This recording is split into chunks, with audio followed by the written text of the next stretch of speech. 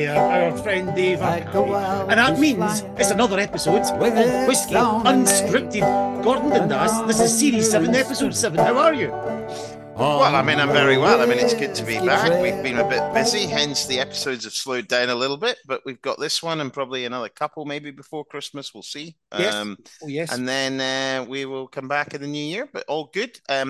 More and more people listening to the podcast. I was out and about at an event on Wednesday, and the guy comes up to me and he goes, "How do I know your voice?" And I was like, well, you do a lot of voiceovers on adverts and stuff. He went, "No, it's not that." I said, "No, you're right. It's not that. It's podcast, maybe." "That's it," he says. "That's it." Yes. Very good. I had the same as well last Friday there. It's very nice. And at Buchan Bowling Club, shout out to Scott and the guys there.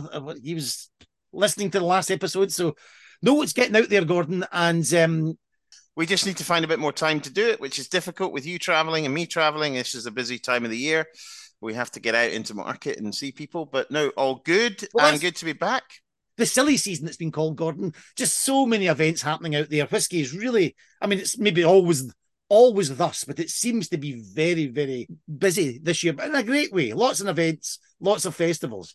Whiskey, yeah, look, I think it is busy. I think, hey, if I'm honest, I think, I think the market's a little different to what it was a couple of years ago, but still in a really good place, and whiskey's going well, and we're excited to be in this fantastic industry that we work in. So no, it was just interesting. I was out in China, and China's not functioning the way it normally does. It's a little bit slightly off the sort of path it normally sits on. So, these kind of things have an impact, but ultimately, really, really good industry. Things going well, all is well. And I'm off to Holland on Thursday to probably one of the biggest whiskey festivals in terms of numbers.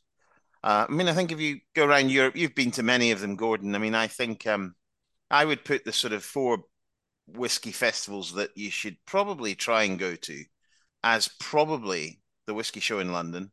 Whiskey Live in Paris is fantastic. The Hague, which is the biggest one in the Netherlands, not Holland, and probably Frankfurt, which is the biggest one in Germany, which is coming up soon as well. Yeah, that's the weekend after next. So these are great whiskey festivals to go and see, and also a curveball for me would be it's a podcast special on the good ship Cinderella out of Stockholm. If you can get to that festival, I would highly recommend it. But these are great whiskey festivals. Gordon, we're going to bring you one from Las Vegas, but very quickly, what are you drinking? Oh, well. Good point. Well, I'll tell you what I've got here, actually, which I'm going to drink, is I found this at the back of a cupboard. I've not drunk it for about 2 or 3 years since 2 years since it came out, which is the 18-year-old Tamdhu Cask Strength. Wow. This is the one that came out 2 years ago at the Spirit of Speyside Whiskey Festival. Only 1,000 bottles of this ever came out. And it's basically a cask strength edition of the new 18-year-old. Oh, and it is, European oak forward, that beautiful sort of dark berry cherry note on the nose. Thick, beautiful, 56.8% alcohol, I think. Nice. Beautiful whiskey, very in demand, only 1,000 bottles, but a beautiful higher strength edition of the limited Tamdhu 18. Lovely. And I think moral of the story is get into Gordon Dundas's cupboards, because you do not know what is back there, because that looks absolutely tremendous. We were tasting the 18 Tamdhu on Friday night, and I did ask for some questions, and we got an interesting question about, I was mentioning first fills, refills, and just wanted a little bit more information of what that meant. And the question was, is it more prestigious to have a first fill than a refill? Gordon, over to you. What would you have said? No. You're correct. I don't think that's right at all. I mean, I think in a very simple way, if we look at the composition of a whiskey, there's this phrase that says X percentage of flavor comes from the cask in a whiskey. And I think you look at across the whiskey spectrum, and even within our portfolio, you look at one end is, maybe something like the cigar malt or the 18-year-old cask strength or the teapot dram or from Glengoyne and Tamdhu. They're at that one end of lots of first fill, and they're beautiful whiskies. And probably a little bit more of that higher percentage of cask influence over flavor, over spirit character. Then you have whiskies like the 15 Glengoyne, 15-year-old Tamdhu, which sit more in that middle where you bring in some refill. And then you have something like Rosebank at completely the other end where everything was refill. So it's not a matter of prestige, it's a matter of style and what you want to drink. So, for example, if you go out for dinner, you want a really rich chocolate dessert, you don't get very much of it, do you? You get a little pot of it, and it's probably just enough to. It's a little bit like that. You could probably refills are really important. They're not less prestigious. They're really important to shine through that spirit character of the distillery, and that's why they're used in single malts by every producer. And there's some distilleries that don't like first fills, full stop. No, totally. Yeah, absolutely right. And I've said this many times, if you ask 10 distillery managers and you sat them in a row and said, what's your favorite type of cask?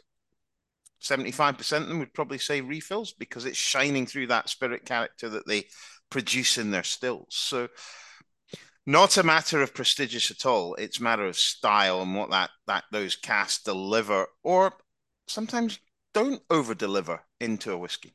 That's interesting. Look at Six Isles as a prime example.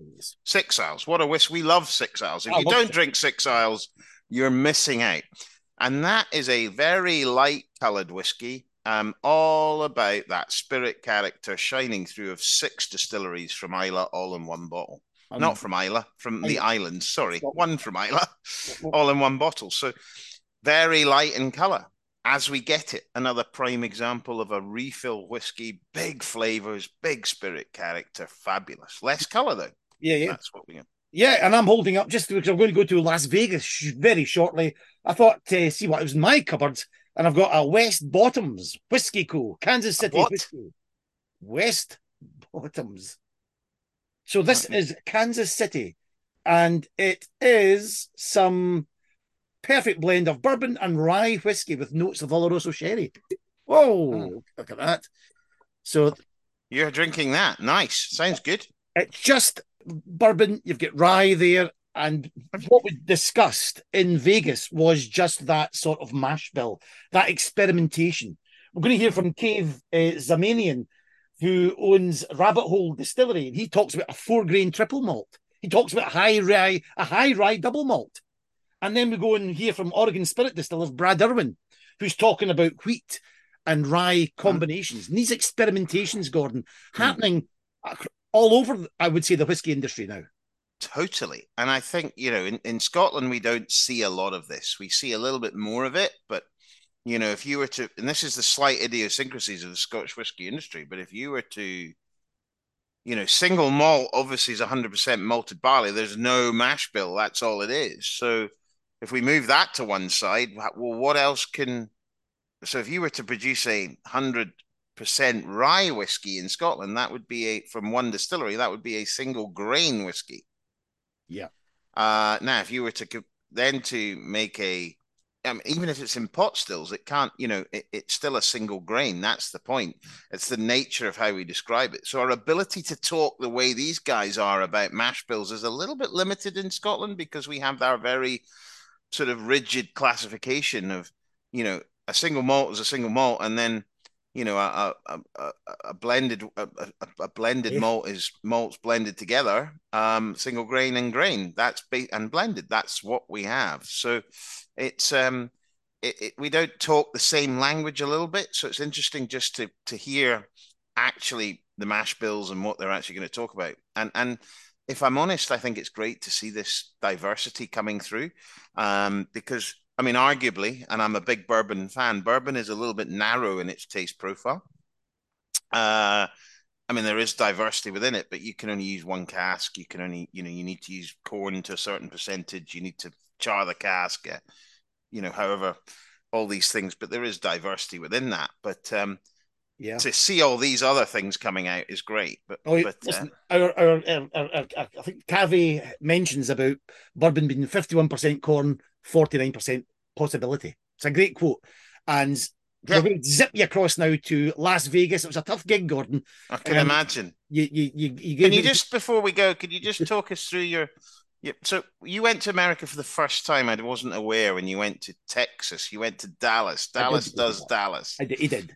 And you went there, and you casually said, as we were discussing before we went, I've never been to America before. I was like, oh, this is your first time. So you went to Dallas. You had the homecoming gig in Dallas. And then you went to Vegas. I mean, there's two. You could have gone to sleepy North Carolina or Vegas. How was your Vegas experience? What did you think of the Strip? I didn't know what to expect apart from big but it exceeded expectations. I have to say I thoroughly enjoyed it. I thought the Strip was extraordinary.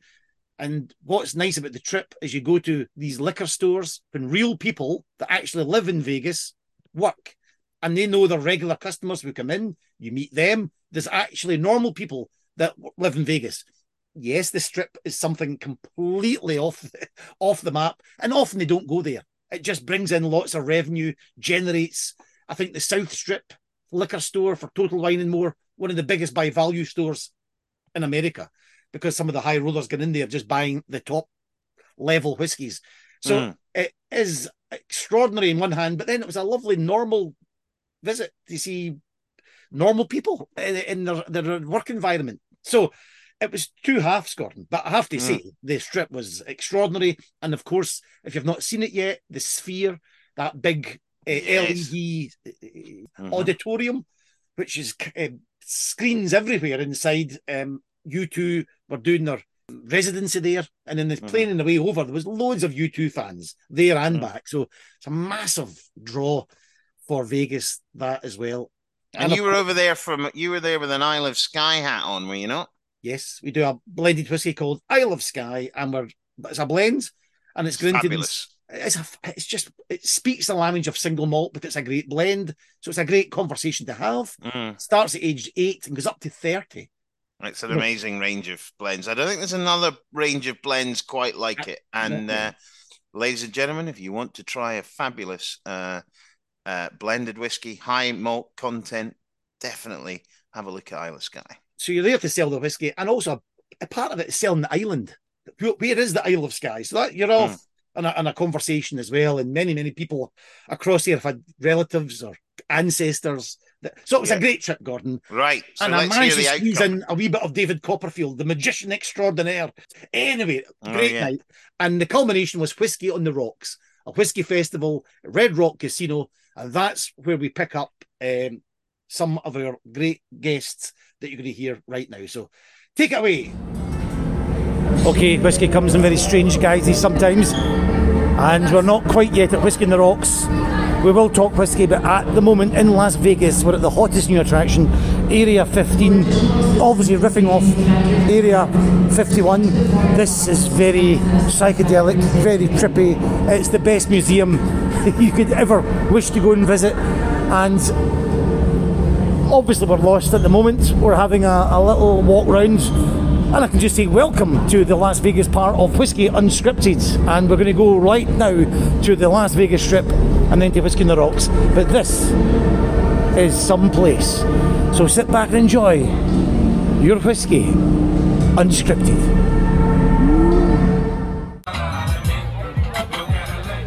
Well, we're just going to getting on for almost 9:45 here at Whisky on the Rocks, and of course it's organised by Total Wine and More.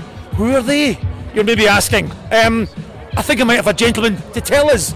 Cody, could you tell me who you are and what Total Wine and More is? Yeah, absolutely. So my name is Cody Van Dussen. I'm one of the buyers at Total Wine and More. Total Wine and More is the largest U.S. spirits retailer. We have about 250 stores in 28 states. See that again?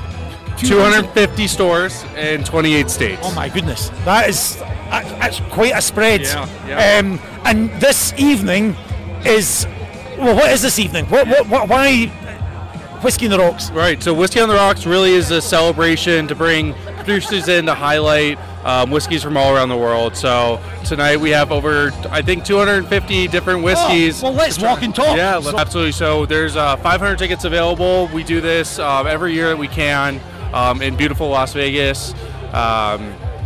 And 40 tickets go first for VIP. There's a master distillers dinner that we host. Okay. Whiskey pairings with 4 or 5 course meal. And the distillers get to talk all about their product and the pairings. And then, again, we have a beautiful night. Producers to come show off their favorite whiskeys that you can find, some only in Total Wine & More. Yeah. 'Cause I've mentioned on this podcast before about Total Wine & More, how the UK really could do with something like that, where you get such passionate and knowledgeable people selling good wine and spirit, whereas possibly in our country, and of course people listening to this from other countries, but in our country, in the UK, it's kind of food retailers that are in charge. I'm not too sure they know half as much as you guys know. Would that be fair? Yeah, absolutely. So Total Wine & More, we have over 10,000 store team members that are essentially brand ambassadors for the products on our shelves. We are really passionate about education of our store teams, and they know so much about wine, spirits, beer, you name it, that's in our stores. Well, we do sometimes on this podcast a sort of insider's guides to sometimes mashing, to sometimes it's blending, to why not right now to buying. Now, how there's thousands and thousands of whiskies out there. How do you go around working out which one? This is Whisky Unscripted. Even just in the whiskies, not need to go into details of individual ones, but how do you go about it? Yeah, so really it's what our customers are looking for.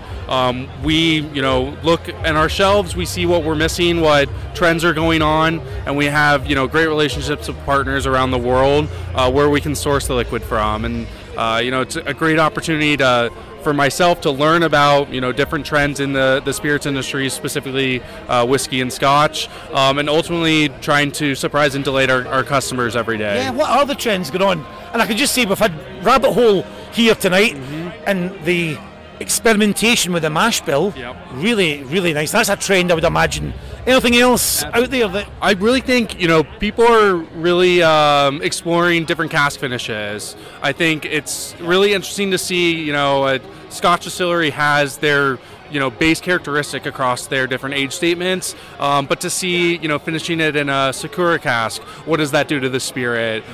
So I think it's an awesome way to sort of explore within the Scotch industry, the bourbon industry, what you know and love, and how aging in a different type of barrel, what effects it has on the spirit. It's quite exciting, isn't it? The category now. For a while it was maybe static, and then all these new players are coming on the market and doing something quite exceptional. Yeah, innovation really is, I think, the key to continue to, like I said, surprise and delight consumers, keep them thirsty and exploring more within the category. Now, you're a very good person to speak to, because the stores I've been in Texas and in Vegas, tequila is really, it's big, isn't it? Yes, yeah. Would you say that's number one spirit in the US?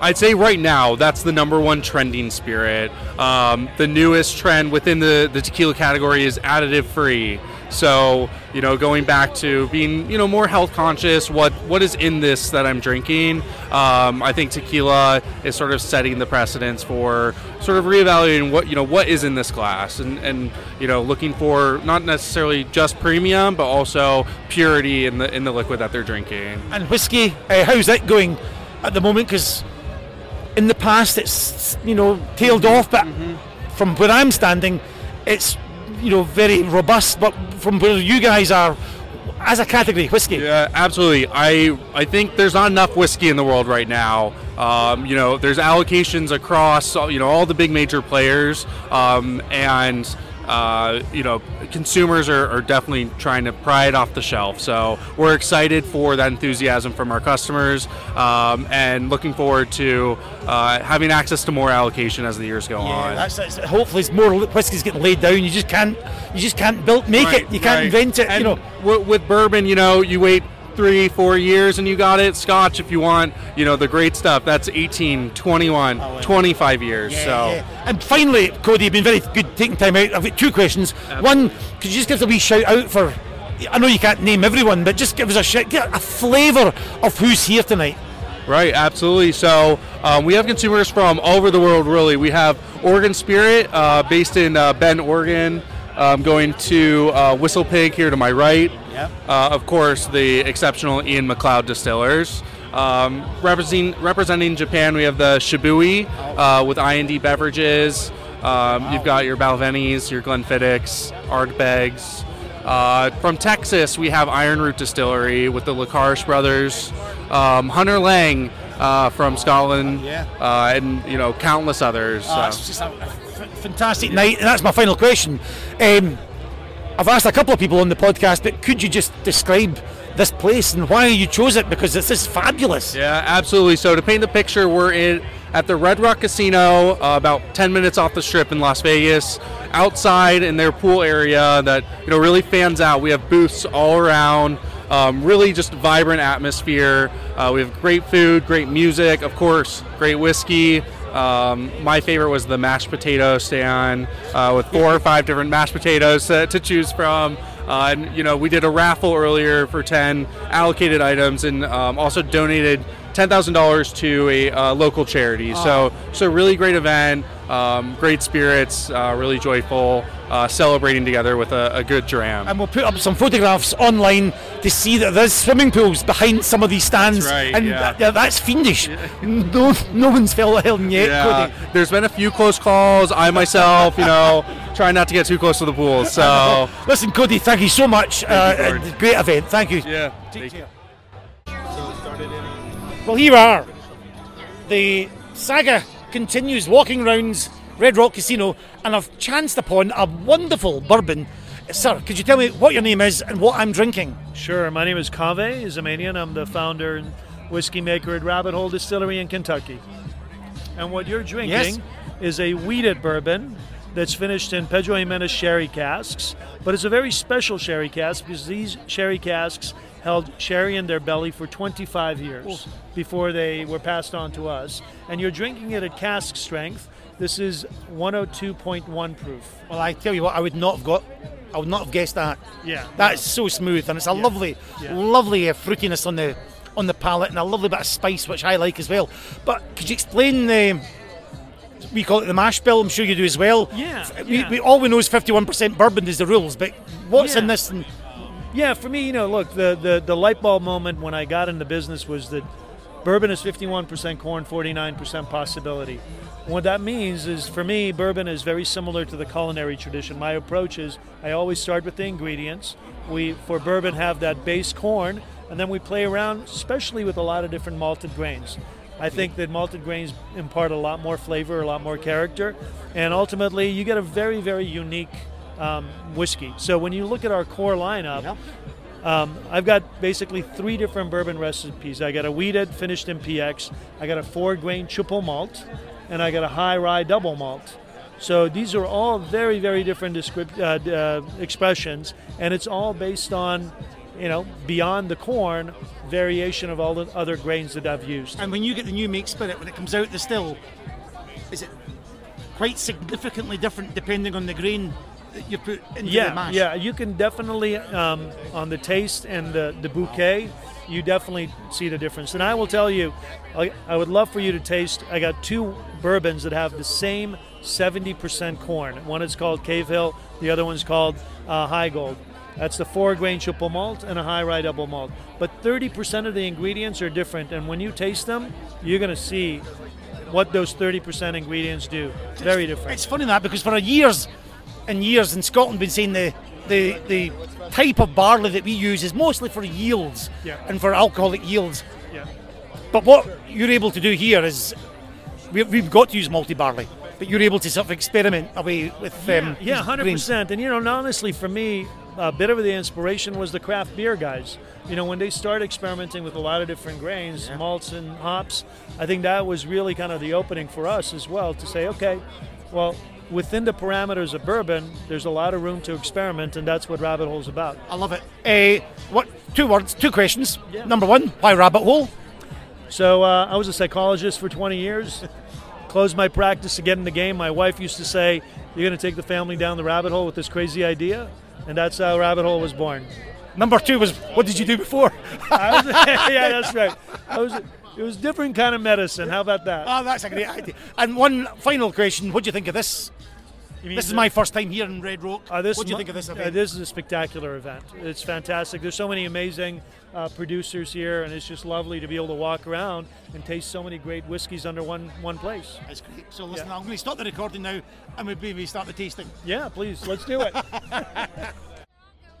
So what? You just take me through. We're back in the tasting. Okay, so we got 2 bourbons that we're going to taste here. We got a 4-grain triple malt and a high rye double malt. The first one you're tasting is a 4-grain triple malt. It's 70% corn, 10% malted wheat, 10% malted barley, and 10% honey malted barley. Oh, wow. That is absolutely delicious. And we smooth as well. That you're getting that smoothness associated with bourbon, but behind that, it's a lovely little nip in my tongue. Yeah. Well, and the funny thing is, I used to, I drank a lot of Scotch. This is the only bourbon that you see on the market that the secondary flavoring grain is barley. You got 2 different kinds of barleys coming together, that honey malted barley and then just the regular standard malted barley. And that honey malted barley How do they do that, honey malted barley? So, great maltsters play around with temperature and humidity to just organically bring certain flavors out of the grain, and that's basically it. So no honey is added. It's just essentially the honey flavors that are already in the grain are coming out or accentuated. Okay. Now I want you to taste this one. This is a high rye double malt. This is also 70% corn, but you got 25% malted rye, and then the balance of it is malted barley. So only 30% is different. Very, very different whiskey.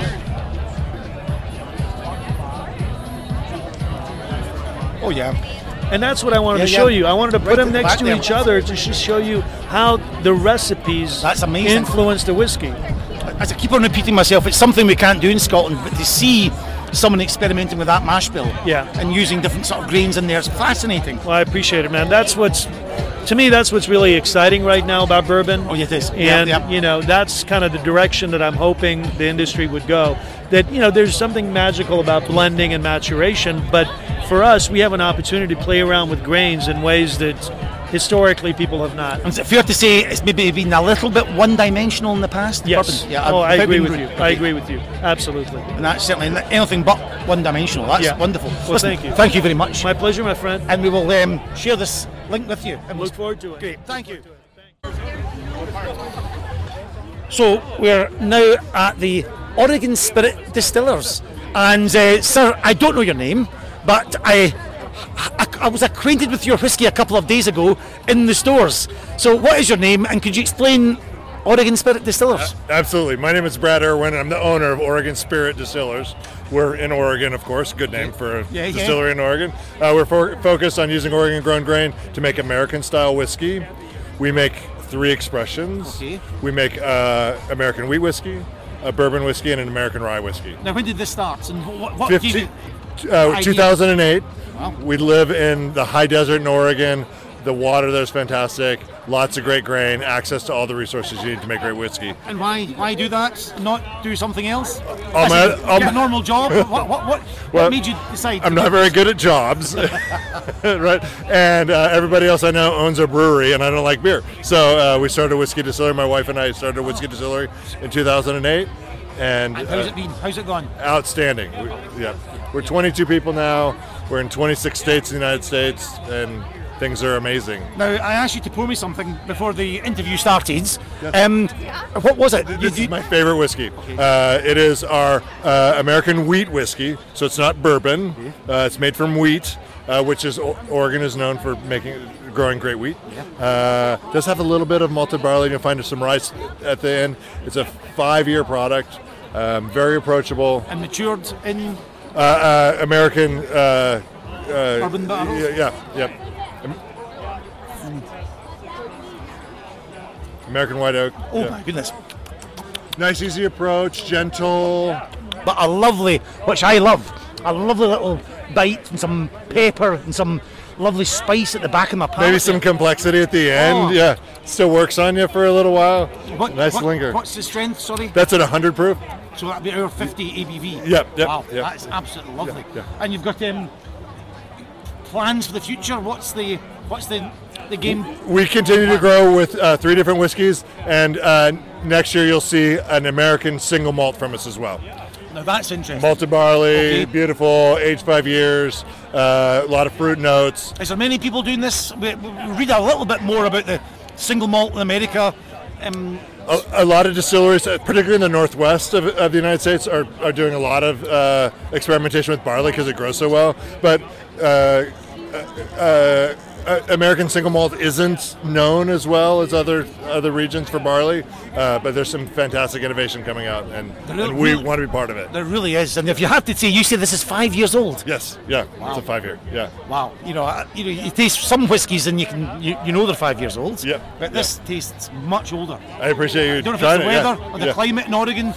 So we live in a dry climate. It's in the high desert. It's cold, and we get plenty of heat. But in the summertime, but dry climate.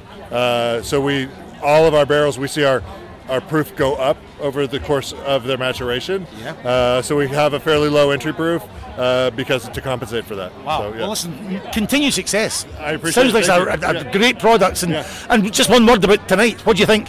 What an amazing event. This is our first time to this event. Same here. Absolutely, yeah. Why can't they all be like this? Right? Yeah. I don't want to do tasting without a casino and a pool. Right, exactly. That's going to be by riders from now on. Yeah, an amazing day. Yeah. Thank you. Yeah. Cheers. See you next year. Yes. Right? Yeah. Cheers. Bye-bye. Yeah. It's totally conversational. That's how it should be. Here we are. But that's just it. It should be conversational. What you like, what I like, what he likes, and we compare. And you just mentioned you guys riff off of each other about your whiskies. So what's your name, guys? And how have you enjoyed the evening so far? Oh, enjoyed the evening quite well. Yeah, what's your name? My name is Rob. These whiskeys are amazing. The 21-year-old is unbelievably delicate, and yet it has great flavor to it. What do you think, Bob? I love it. I enjoy the conversation with you as much as I do the whiskey. Because that's what it's about. If you're having a glass of whiskey, you should be having it with your friends, enjoying it and talking about things, and your conversation has made this phenomenal. Great. Listen, Las Vegas, most people listening might just think Las Vegas is the Strip.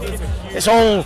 Tell us a little bit about the whiskey and about Las Vegas and what you drink here. Paint a picture of what's happening. Well, the scary thing is I can get better whiskeys here than my brother can in Kentucky where it's made, which is crazy. And a lot of it's because out here they don't know about it as much. And everybody in Kentucky knows about the whiskeys. Everybody knows about the bourbons. Yeah. I'm lucky out here because I can sneak in and get something that it's sold out there, but I can get it here. So is bourbon big in Vegas? What's going down? This is Whisky Unscripted. So what's going down in the whiskey scene in Vegas? Well, bourbon isn't that well known here in Las Vegas, but it is starting to come in. It's starting to make a name. You're here at the Bourbon Festival here in Las Vegas, Red Rock Casino, right? My friend and myself, we're bourbon guys, so we enjoy this atmosphere, right? And as for you, well, you're amazing because you're giving us an education that we don't have on your area of expertise. You got to understand that. For example, I would never buy a 21-year-old Irish whiskey in a store. Doesn't matter the price because I don't have that. I have the stigma that it's not going to taste right. This tonight shows me that bottle is worth buying because now I know what it tastes like. And I would never buy it in the store because I'm just going to go, it's a shot in the dark. I'm about to play the lottery. That's right. There's thousands of bottles and I don't know what any of them taste like. But this event allows us to at least try them.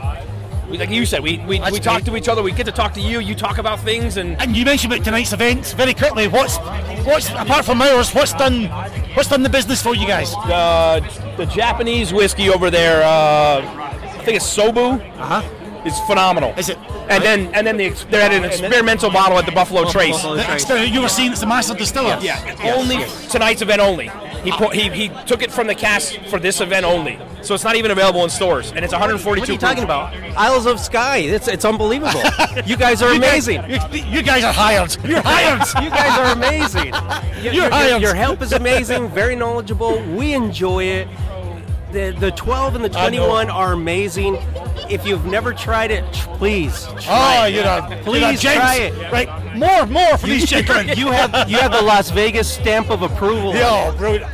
We will be back. Look out for it. Guys, thank you for joining us on Whisky Unscripted. Thank you for having us. I have to say, we were outside in the pool area. I've never done a whiskey festival with a pool, and there was more than one pool in this area casino. So actually, our pop-ups banners both fell in the pool.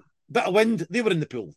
I would imagine it was a bit different from maybe doing a whiskey sort of tasting at the time capsule in Coatbridge. It was great, but as a little conversation to end that, gambling big in Vegas, but whiskey.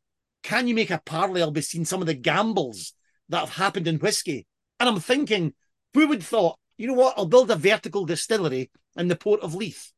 You know, that's one potentially gamble. People are putting millions of pounds into these investments right now as whiskey's expanding and booming. And maybe you can look back in the past and thought, whoop, that was a gamble. That was a gamble. So this is Whisky Unscripted. You did not know this subject, but off the top of your head, Gordon, who's gambled in whiskey? And I'm thinking, you start. Well, you were at Arden na Merkin. You talked about that a few episodes ago in the podcast.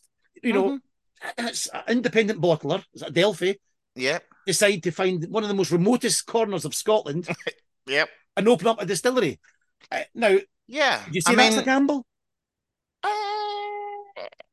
Well, I mean, I think the location is. I mean, it's like Nicknean, which is out that way as well. By the crow flies, they're very close, but not by any other way. And they are literally, you know, out on a limb. And you do think, as a modern whiskey industry now, if we think of the geographical nature of Scotch, it's down to history. It's not really down to anything else.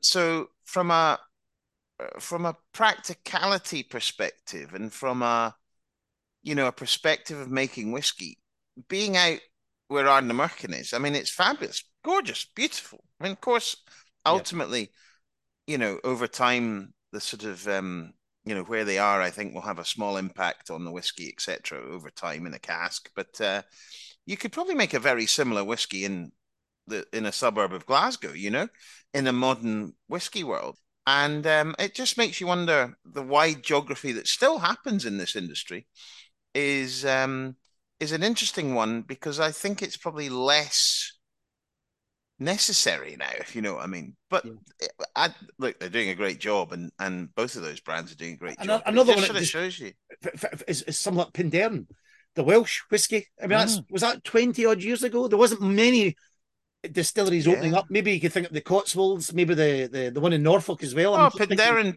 I remember Pinderren was like, there was maybe an English whiskey. There was an English whiskey in Norwich, and Pinderren opened up, and there wasn't any other whiskey south of the border 15, 20 years ago. Absolutely, and they came out with a very unique way of doing it, and Pinderren's got a very high new make strength. Jim Swan, I think, was involved with them, and produced a really unique whiskey. And good luck to them. They're building a second distillery, I think, aren't they? Have they built one? Something like that. Yes, that's right. The North Wales. That's correct. So that's nice. I just thought some gambles in the whiskey industry. There's more. I think the other one is, if you look at bourbon, I mean, you know, let's go to the land of America. I used to go to Kentucky a lot, and I think there's literally about there was 9 or 10 distilleries when I went there in 2005. I used to go to 2006. I used to go to the Kentucky Bourbon Festival, which is brilliant, in late September. And, you know, there was Jim Beam, there was, you know, Buffalo Trace, there was Four Roses, there was Wild Turkey, there was really all those sort of big names. And beyond that, there was none of now the massive amount of bourbons, even in Kentucky, but beyond in America. And I think probably one of the, if you look at it in the diversity of bourbons, firstly, we all know that a lot of the bourbons actually didn't come from these distilleries. They all came from a distillery in Indiana called MGP, which I think, you know, sort of off the shelf bourbons, while their own bourbon matured for long enough, which is, you know, if you're upfront about it, I think it's fine. But my problem goes back to a little bit with, there's so much bourbon now that I'm concerned a little bit about bourbon in the next 3 to 4 years, just with the huge diversity of bourbon in terms of where they are, but not so much in the taste. Well, I'd have to say that Rabbit Hole and the Oregon Spirit was delicious. I mean, it really it is delicious. And these guys are making it. They're talking it. They're just, if that's anything to go by, Gordon, it is safe, at least in their hands. And there was more chosen, but that's curated by Total Wine and More. So it's definitely worth watching. But I think you're enough gambles in whiskey. And do you know another gamble? If I had, a spare couple of £1 billion, I was in the Bellagio. Where are you? I was in the Venetian. Right. It's New York. All these casinos with lovely themes of Italian, lakeside or the Statue of Liberty. And I'm just thinking, if they had a couple of billion, because that's how much the Bellagio cost, you could put together a Scottish casino, Scottish themed, tartan carpets. You've got the best whiskey in the world, the pipes at the front door. Maybe it's like a big castle, Edinburgh Castle style. I mean, you could really do go that. to I think the other thing is the currency would have to be the smackaroonie. That's the official currency of the Scottish couple of casino. smackaroonies on that, pal. Yeah. Right. But I think you probably could. I mean, here's an interesting stat for you as well. I've been to Macau, which is the Las Vegas of China, effectively, the former Portuguese colony, for want of a better word, right next to Hong Kong. Now, I'm not sure this stat is correct now, but it was about 10 years ago. Macau takes in 10 times the amount of money that Vegas does. Oh, for God's sake. And there's a Venetian in Macau, and there's about, wow, it's another level. Yes. And Macau is quite an impressive place as well. Let's take a Scottish casino out. Listen, if you're listening to this, right in, I'm sure there's more themes we could push there, and I can try and get the Scottish casinos in Vegas and Macau. As we are recording, Gordon, the Formula One are going to Vegas. The biggest, one of the greatest shows in the world, the big F1, and the strip was being taken over effectively by grandstands. It's not gone down that well from what I hear. So I think if you go, because a lot of people go to Vegas, they don't know about Formula One, so they'll be like, this is not the strip, this isn't the way I heard it was going to be, and I think there's a few upset people. Yes, but anyway. That's right. Anyway, let's zip over, Gordon's one of these episodes to Amsterdam. I was across of the Arch of Drink, and it was wonderful. It's almost the gold standard of whiskey festivals, the way they put it together in the Vastergas Platz, old gasometer, and it's in the round, wonderful series of... I've never been, you've always been, I've never been. Yes, maybe you should check it out. I'll be there next week, though, this week. I did catch an interview with our man there, Jules de Kock, who gave us a little overview of the Dutch whiskey scene. But interestingly, I spoke to a young lady called Guisi from Utrecht, who runs the Malt Vault. And if we talk about history in whiskey, we're in a big boom at the moment. We talked about gambles. People are gambling on opening up distilleries because the whiskey world's booming. Well, the last big bust was in the 1980s. Really, 33, 34 closures. Whiskey was seen, Gordon, really as an old man's drink. It was very unfashionable. It's not what the modern young people wanted. And that's exactly what was going through my mind when I interviewed Guisi at the Malt Vault. And it'll all become understandable when you hear her chat about her bar, who she's serving, how they're serving it. It is refreshing. I think you'll love it. Here we go. So we'll try and, above the music in the backgrounds, try and talk Dutch whiskey. So I think it'd be lovely to get under the skin of whiskey in the Netherlands. And I can't think of somebody better. An overview is this man here. You must know Dutch whiskey inside out. What's your name, sir? And what do you do? Well, I am Joel. I am the ambassador for Ian Macleod Distillers. You're actually my colleague, Gordon. Yes. But I live in the Netherlands. Yes. So I am you in the Netherlands. Could you give an overview of whiskey in the Netherlands? Is it blends? Is it single malts? Is it by city? Just give us the grand picture, if you can, of whiskey in the Netherlands. Yeah, of course. Well, nowadays it's popping up everywhere. Whiskey from the Netherlands wasn't that popular, it wasn't that famous, and there weren't many distilleries who were actually making it. If you look at the Netherlands, you'll see a bright history of Geneva. The Dutch have been distilling spirits for a long time using juniper berries, making Geneva, and with really high portions of malted barley. So if you look at what Geneva was, it's actually quite a good whiskey, but with some juniper berries in it. So if you look nowadays, not so much distilleries anymore, but you see many popping up in the east. Okay. Mostly in the east, for example, Eastmore or Kalkwijk. They make beautiful whiskies. You see young women actually being master distiller, maybe 28 years old. Well, she's from Kalkwijk, for example. But also Friesche Inder from the north of the Netherlands. From the south, you find some distilleries. No, it's popping up, and it's all because of the whiskey boom you see worldwide and Netherlands. And when did the whiskey boom really kick in with the Netherlands? You said it wasn't really a category as much in the Netherlands. Is it relatively recently popular whiskey? It is very popular. Well, I see, of course, a whiskey festival, The Hague, whiskey festival in North Netherlands are the two most famous whiskey festivals in the Netherlands, I guess. Right now we are at the Art of Drinks, which I think at the moment is also becoming a very significant whiskey event in the Netherlands.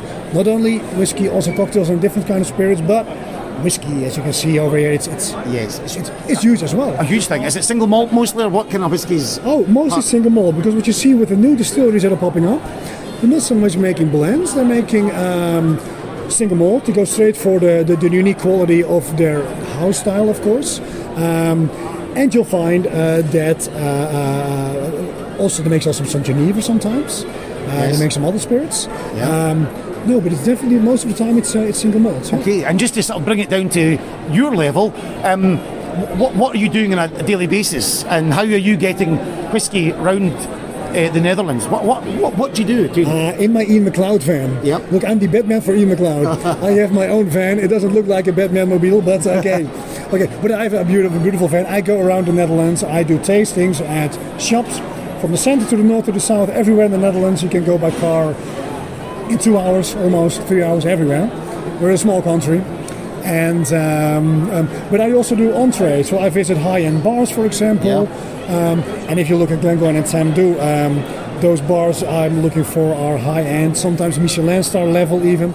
And but also tastings at shop owners for their clients. Yes. And you were saying the other day that cocktails, you instituted, because whiskey, it's lovely to drink it straight, but part of the future of whiskey is cocktails. Well, let's face it.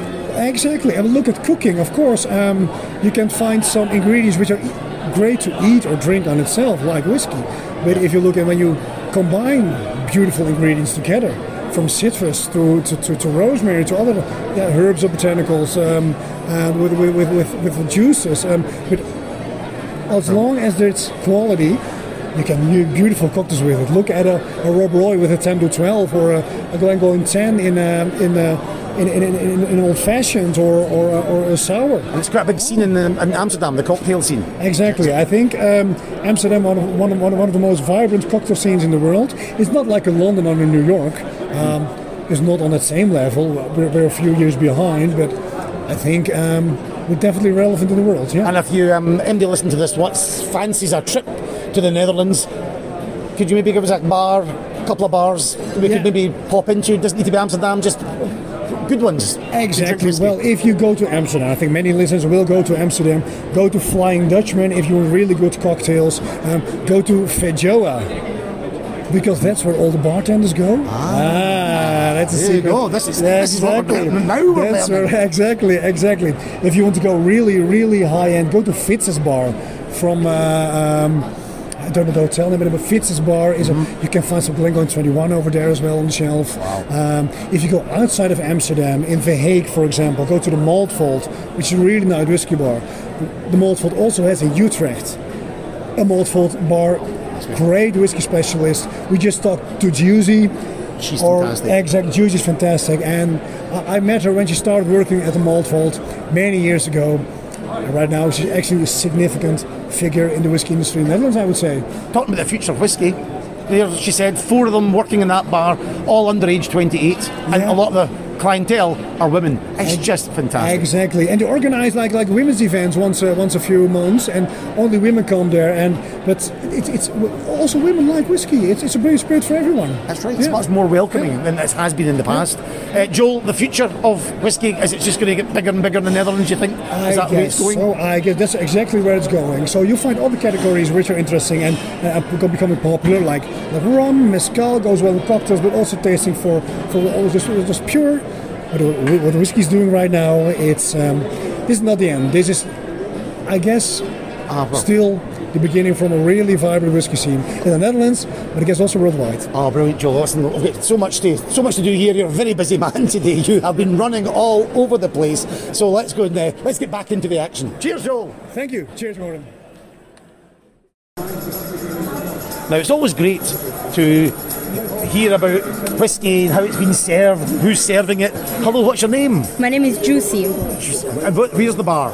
The bar is the Malt Vault and is in Utrecht. Oh, I love that name, the Malt Vault. Yes. So mostly whiskey you're serving? Yes, I would say 95% of what we have is single malt, and probably 70% of that is Scotch, and the rest is a little bit from all over the world. That's fine. We can handle that. So, what's the kind of average customer? What they're looking for in Utrecht when they come in for a whiskey? Well, actually, most of our customers either have never drank whiskey before, or they are not your classic whiskey drinker.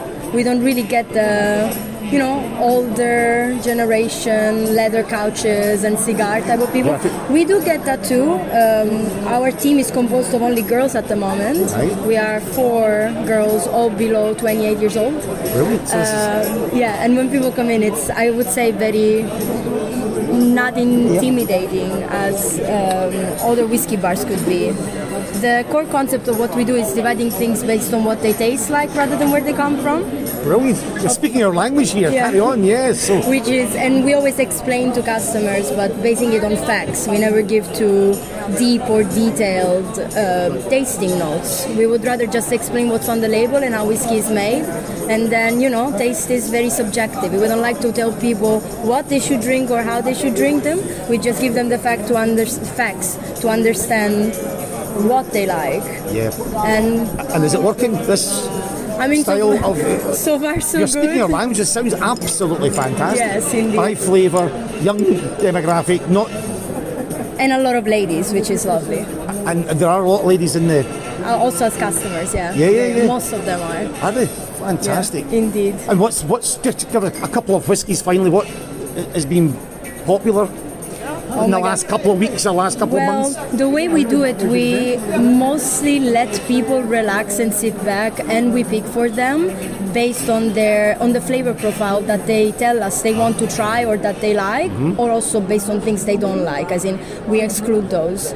We like to order, I like to order anything basically, as long as it's good quality whiskey. We like to do it that way, and then people like to explore when they come to us. We don't have things like your Lagavulin 8 or Lafroig 10 Select or whatever it is. We like to have more interesting things, limited releases, independently bottled whiskies, so that people can try things that they've never tried before and explore. So there's not really something that is popular. Okay. We like to have a wide variety of different tastes, because of course every taste is different and every person is different. How's the smoky ones going down? Peated ones? Yeah, I would say most of the customers that we have like the peated ones. I personally very much like the peated ones, and of course when I do the ordering, my taste does get in the way of what I order, but we like to have a wide variety. So I would say the most popular things are always like the sherry bombs, the port casks, the heavily peated ones, and on the other hand, the super soft ones. And for the rest of the world, are you going by country again? I'm sure it's by flavour, but where in the rest of the world are you going to bring the whiskey back? Or what? From which parts of the world? Everywhere. We have Swedish, Italian, French, German, Japanese, Icelandic, Swiss, Taiwanese. We had a Chinese one at some point that will probably come back in a bit. We do have the Irish, not as many as we have the Scotch, but we do have the Irish. Very few bourbons, not really specialized in the bourbons, but if there's something special, we like to have it. We like to have one of everything. Well, I think that's a fantastic... This is almost the future of whiskey. I think it's a fantastic thing that you're doing. So I'd love to see the bar, but in the meanwhile, hopefully much success with your bar. Thank you very much. Brilliant, thank you. And we'll see you there. Yes. I'm very well. What's your name, sir? Stephen Cameron. And Stephen, you have just given me a lovely dram. What have I just had? So you just had Old Pulteney 15 years old, which is so part of our the core range from the Pulteney Distillery. Initial maturation in ex-bourbon casks for around 12 years, and then the final 3 years spent in Spanish oak, first fill old roaster sherry casks. Oh, that's you get that lovely wee spice to it as well. You do. You get the spiciness from the sherry, obviously, but also combined with the natural, like, fresh maritime profile of Pulteney, which is the kind of the signature style, the DNA of Pulteney. Which I love that. It's got lots lovely body to it as well. I love that. It does, yeah. So Pulteney is like a very, very particular stills. Like we have a very odd wash still, which has a massive boil ball, which really encourages that reflux. Yeah. But at the same time, the alcohol vapors are cooled in warm tubs. Oh, so yes. that gives you that body and that oiliness that is typical of that type of cooling. And where is Old Pulteney? So Pulteney Distillery is in Wick. So Wick is one of the northernmost coastal cities in Scotland. Top northeast of Scotland, beaten by the elements. The cliffs of the North Sea are literally just a few hundred yards away from the warehouse. And that's another thing with Pulteney is that we call ourselves the maritime malt, but we do actually have a solid case because every single drop of Old Pulteney single malt whiskey is matured on site in those warehouses just right next to the shore. So in that sense, I would say we have a strong case to call ourselves a true coastal distillery. And I can't deny I had a couple of... I had one more earlier on today. It was a Balblair, but you're on this gantry, if you just walk along, what else have we got? Because it's a lovely range of whiskies. So the International Beverage Group, formerly known as Inverhouse, has 5 distilleries in Scotland. So Pulteney being probably the most famous, the most established one. But we also have Speyburn and Speyside in Rothes, so just not far from Glengrant Distillery. Typical Speyside, like medium-bodied, fruit-forward, again quite oily. Really great dram, completely underrated as well in my opinion. Then we have another distillery in Aberdeenshire called Knockdhu. The distillery is called Knockdhu, the single malt is called Anok. For obvious reasons, in 1990 when they launched that single malt brand, they thought that calling it Knockdhu single malt would be a little bit too confusing, so they went for Anok. Anok meaning the hill. And that's one for the pronunciation. In Scotch whiskies, there's certain whiskies you look at and think, how do you pronounce? Exactly. The C is silent. The first C is silent. So Knockdhu, which is technically a Highland whiskey, but it's really on just on the other side of the border with Speyside. Ultimately, in terms of style, you could really pass this whiskey as a Speyside. It's probably more Speyside than some Speysides. Producing both unpeated and peated spirit. So that's another one of them. And then of course we have Balblair, probably another bigger name within the range. Very old distillery, one of the oldest in the Northern Highlands. So originally founded in 1790. Goodness. Very traditional, again, like kind of a bolder spirit. It's a very again quite oily, quite thick, and unpeated, but still a bulky, bolder spirit, which does extremely well in sherry. Oh, I love it. So these are our 4 single malts, 4 single malt brands. We do have one more distillery, which at the moment is not being bottled as an official single malt, called Balmenic. Balmenic is also in Speyside. We do produce Caroon gin over there, so that's the brand that people know. However, we do produce a lot of spirit, top quality spirit, I may add, at Balmenic Distillery. At the moment, no official single malt brand. Right. Who knows? I think everyone's kind of hoping that something happens in the future. Listen, that's a fascinating insight. What a tremendous insight. And that's 3 days in, and you've been speaking for quite a lot of those. So, Stephen, thank you so much for a little look under the lid here. You're very welcome, Gordon. And you're not a bad neighbour as well. It's been great. Well, I mean, your whiskies are not too bad, I must say. We have had a nice exchange of... we'll leave it there. It's been very good. Stephen, cheers. Thank you. He's a good guy. Stephen, well done for finishing our Dutch section there. And thanks to Joel. And just on that, Guisi from Utrecht, Gordon. 4 members of staff, all under 28, all women, serving mostly women, whiskey in Utrecht. Gordon, if that's not the future of whiskey, I don't know what is. I was absolutely delighted to hear that was a thing happening. That's brilliant.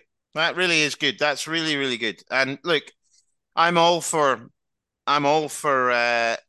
doing really different things with whiskey. And, the more whiskey continues to engage at a serving level, yes, not a brand level, brands are all, that's all very important.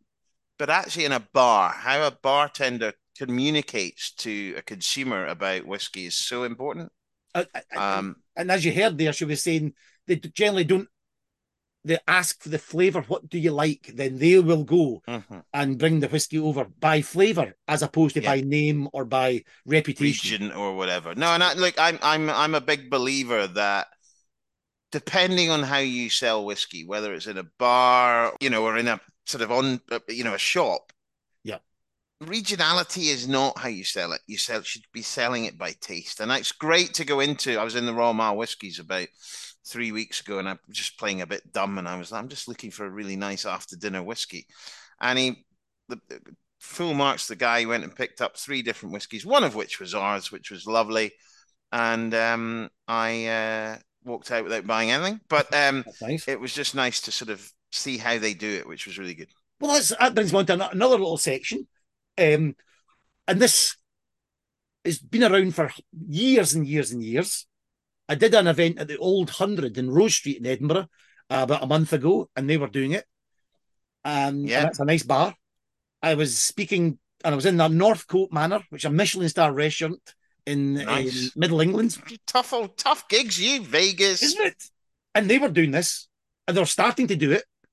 And then I was doing a training for Dakota in Edinburgh, South Queensferry, and they were wanting to do it. And Gordon, what they were doing and what they want to get into is whisky flights. Not just one whiskey, but you ask yourself, they want to curate 3 whiskies. People come in, a little story, a little flavour journey, and not necessarily driven by the customer. It's like, let the bar suggest these flights. Now, we have got a whiskey connoisseur right now, Gordon. I've got some suggestions. If you were going to do, I've called it Dundas flights or Easy Flight, or Gordon Dundas curates 3 whiskies for a flight. Come fly with me. Gordon Dundas, and this is off the top of the old bonds. Yeah, of course it is. It's Whisky Unscripted. You've mentioned it already. Let's start easy. Ian Macleod flight. 3 whiskies that showcases this company. You're going to have to miss some out. 3 or 4 whiskies? No, 3. Only 3? Only 3. Like, I think you have to have a Glengoyne in there. So I'd probably go with a Glengoyne 12. I think it epitomizes Glengoyne beautifully, happily. Yeah. Lovely, lovely style. I think what I would then probably go for would be something like an Isle of Skye 18, I think, something like that. Yeah. I think that would be because I want to showcase how good blended whiskey is. Isle of Skye 18's got that little bit extra richness coming through. And although, yes, I think I'd probably do that. And then probably finish on something a little bit off the wall, maybe something a little bit smokeheady or a first fill example of a Tamdhu, something like that. Maybe a Tamdhu Dalby Alley dram or something like that. Right, that's nice. I think you've got 3 really different whiskies, one blended in there. And I think it shows a little bit about the history of the company.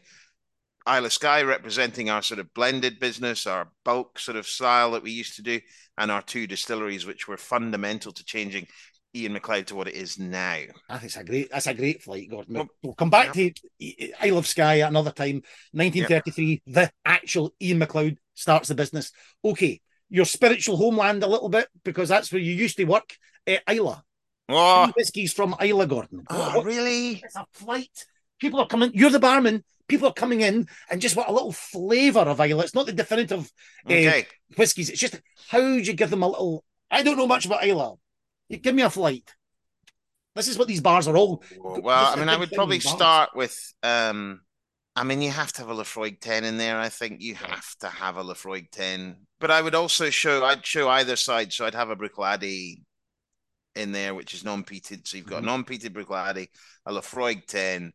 Lafroig 10's, I think, at 40. The Bruichladdich at 50. And then I'd probably go for, I mean, you could go for an Octomore to show the highest peated level in a whiskey, but I think I would probably go for something a little bit different. So probably one of the smaller independent-y ones, maybe a Kilchoman in there. Oh, nice. Just to show the sort of newest distillery as well, not the Ardnahoe is, but the second newest distillery. Just a flavour. Probably something like that. Just a flavour. Now, you've mentioned it already, put a blend in the Isle of Skye. Not just all high-end whiskies, but blends. Could you put up 3 whiskey blended whiskies to show someone that come into these bars or hotels what that blended world is like? They're maybe used to single malt, but hey, Scotland was always famous for its blends. I probably could. I'd probably take some from around the world. I'd start with a blend which is not one of ours, but a blend which I think is, I'd love to see more of it, actually. It's a fabulous blend. Bailey Nickel Jarvie. I think that's a brilliant blend. We'd probably also then have something in there that I think represents the craft of blending.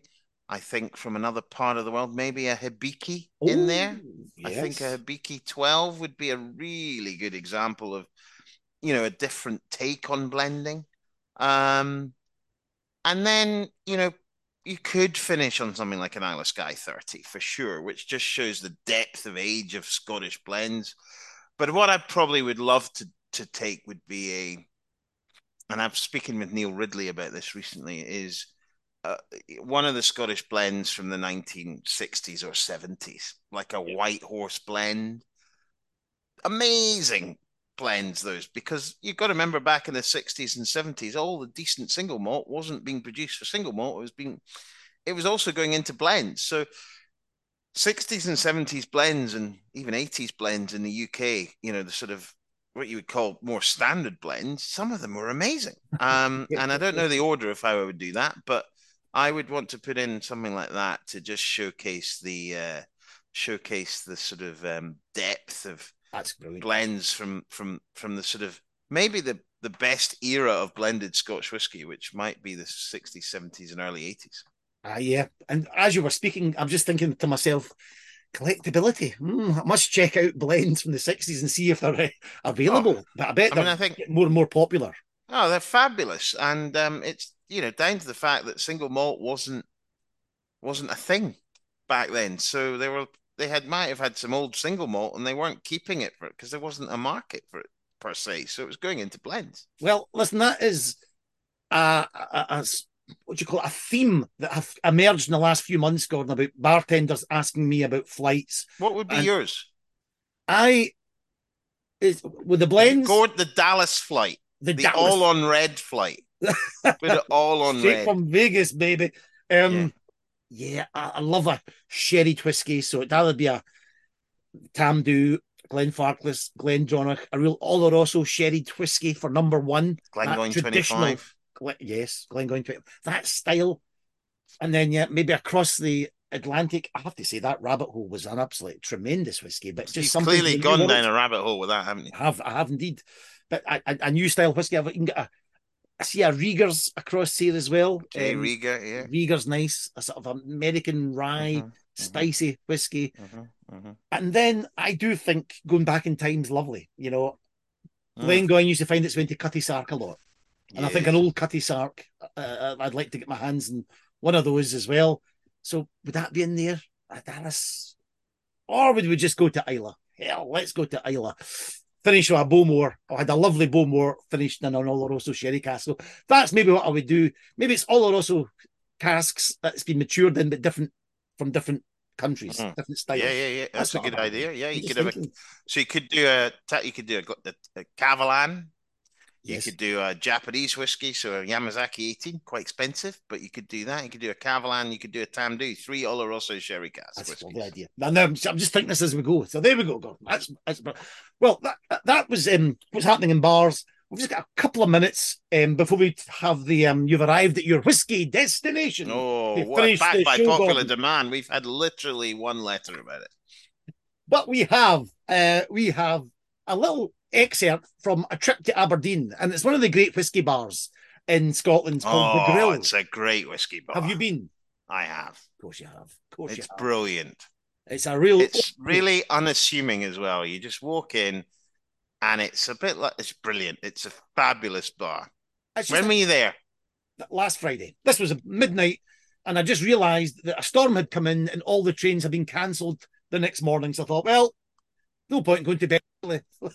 So it was a great night in the Grill, and it's one of these of the great whiskey bars been around the world, and we'll try and do more. You did one from Delilah's, which I thought was great, and I suppose the Grill, Delilah's, the Pot Still, tried to build up a little library of these bars where we have an interview or two in, and here's just a few minutes of the Grill.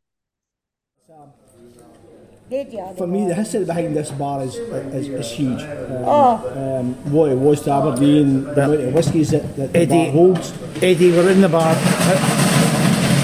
And that's, excuse me, how long has this bar been going? It was 100, went into 153 years. What? But what it was, the reason it's called the Grill is because when it first opened, it was actually a restaurant.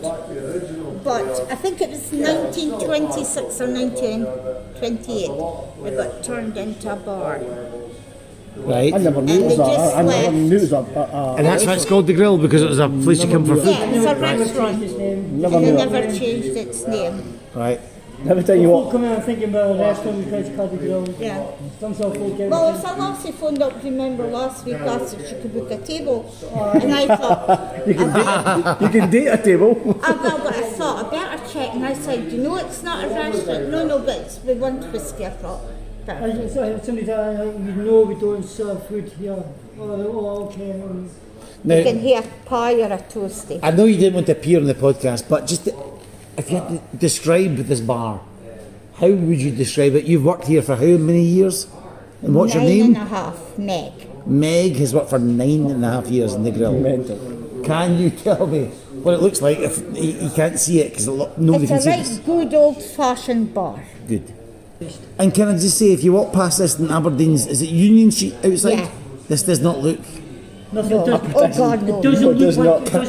The outside just doesn't do it any justice. Yes. The outside looks like it's just a crummy old bar. It does. You come inside and you realise it's a little bit. You just said it looks like But then it's good. People will say, oh my goodness, what a surprise. Yeah. Because from the outside it really doesn't look nothing. But when they come in they think, wow. Wow. And who was the guys there's well. Who was the guys that were in tonight for the theatre? The Scottish National Orchestra. What's that in there? About 20, 30 of them? No, 10, 15. It was. Oh, there'd have been more not, would there have? Oh, it's my card, I think. Yeah. But thank you. There's a couple of the guys, they always come here, But they're just lovely. During the day, your little pensioners, they get a pensioner's dram now, they'll get a nip of grouse for £2. Nice. They get Isla Sky, bells, yes, white in the Kais, they're all £2 to a senior citizen. Got one wee man comes in every morning. He's normally there when you open the door. Isla Sky's his tipple. Oh, good for him. God bless him. Yeah. Lovely. And how long you've been working here for 9.5 years? 9.5 years. Yes, but before that you did mention bells. There was another bar in Aberdeen. 36 years. Come on, she's not a spring chick. How many years? 36. That's 45 years in the industry. Well, even longer than that, because I worked as a waitress in the beer barrel, Park Street. You know the Salt and Arms? I do, yes. Well, the lounge part there. So I started bar work altogether in 1972. So you've been working in bars in Aberdeen 50 years. for 50 years? Yeah. 51 years? I've only been full-time since 1979. 79. My God. Wow, mate, that's amazing. It is amazing. And so you must have seen every type of person, every type of oil industry person. Yeah. Oils. I remember when I first started working up in the Bells, and guys would come off for the rigs, and you get all these kit bags, and you think, bloody hell, climbing over the kit bags to kind of get round the tables. See, now you go on thing to hear that back again. I know, that's You know? and that's the sad thing about Aberdeen, is Aberdeen's kind of changed in that kind of context. What do you mean? mean? You see the fact is that how populated and how busy it was through that oil industry, and that kind of credit card, cash expenses from the guys from Houston, Texas, That's where I would say you notice a big difference now. There's no the same amount of works credit cards going about as what there used to be. You know, you'd always see guys putting a card behind the bar for like expenses, but that's few and far between now. Is that right? Yeah. Well, listen, I'm sorry, you're still working. It's quite all right. Right, thank you. Meg, thank you very much. Your name is, sir? Chris, thank you very much.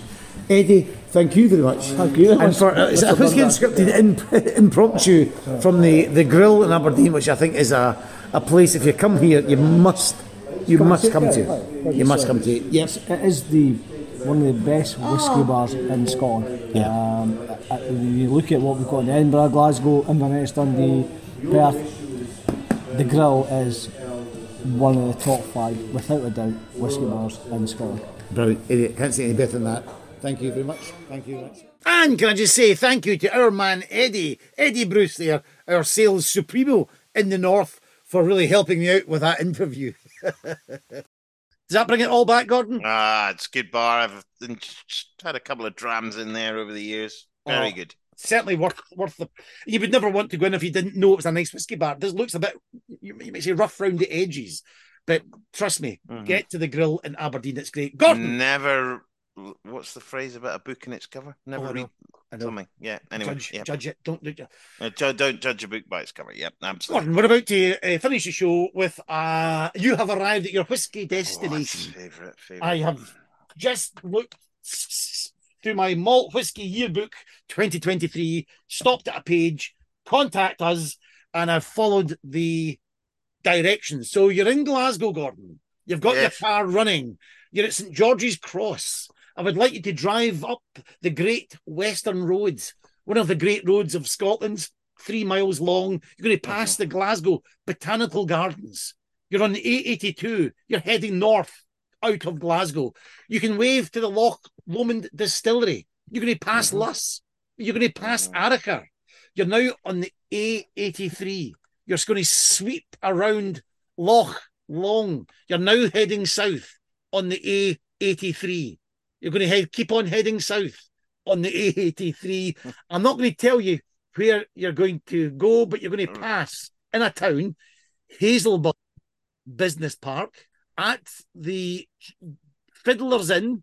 You're going to come off the A83 and you're going to go past the Kinloch Bar, up Saddle Street, and you're going to turn right onto the B842 High Street. Now, I think you know where you are, but you've got a 50-50 here. You have arrived at your whiskey destination. But where is it? It's one of two. Yes. Glen Scotia. Glen Scotia Distillery. You say one of two Campbelltown distilleries, and you are correct, Gordon. Well done. Yes. What gave it away there? So I was hoping you might go for Springbank. I don't know. I just was like, I was trying. I'm not sure. It was a guess. Yes. I can't remember really. I've got one for you though. I am ready for the whiskey destination. Okay. You're at Glasgow Airport. You're boarding the KL 1474. I've been on that one. You're going to land and you're going to head south from the city of your landing. You're going to take the A2 to Utrecht. And then you're going to take the A27 heading south through Gorenchem, continuing south towards the Belgian border, Oosterhout and Breda. And then you're going to take the A58 heading eastbound till Neerhoven, and then you're going to head south again to the N260 through Alphen to a place called Baalhertog, and you are going to arrive at your whiskey destination. Fiendish. Come on, Gordon. That is absolutely the thing. We mentioned Belgium. I thought, are we in Philly territory? Are we? You're still in the Netherlands. I have looking for a Dutch distillery, and I know there is a couple. Gordon, I am going to have to get out my car, admit defeat, and get the old map out. Where have you taken me to? I have not reached my destination. Zudam Distilleries. It's Millstone. So no, that was a difficult one. That was a very difficult one. I'm sorry. No, that gave you but I wanted to incorporate where I was heading to this weekend. But Zudam is Millstone are producing really good whiskey, and it's just a really nice. If you've not tried it, absolutely try it. Not a bad way to finish the episodes. We had a Tamdhu 18. We were drinking the Cask Strength version, and I was drinking a Kansas City whiskey, West Bottoms. We've been to Vegas, been to Amsterdam, been to Aberdeen. Now you've taken us to the southern part of the Netherlands, and I had you in Campbelltown. Very easy one, but it was a 50-50. Gordon, it's a long episode, but listen, when we get together, we've got to do this because we don't get together enough. You're off. No, you're right. You're off to the Hague and Interwhiskey. I am. That's the Hague this weekend, so we'll see a lot of our friends out there, which will be great.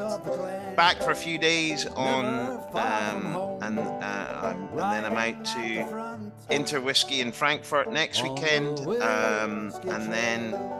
and then I'm heading over to Korea before Christmas as well. So it's a busy run-in, as they say. As I say, you're off to Switzerland as well, aren't you? Yes, I was going to say you poor soul, but it's not. There's a gag there. Yes, I am. I'm going down to England later this week, doing a lot in sort of the middle part of England the week after, and then the Zurich, the Swiss Whisky Festival in Baden. Nice. I'll bring you back hopefully nice Christmas market. Bring me back a Toblerone. Yes, that's right. Or some milk and chocolate. Lovely. I'll bring you back some fried chicken. Beautiful. Wonderful. It's another episode, Series 7, Episode 7 of Whisky Unscripted. Get the music going. Gordon, great to speak to you. Bye. Cheers. Bye-bye. Cheers. On the whiskey trail, coasting ahead. On the whiskey trail.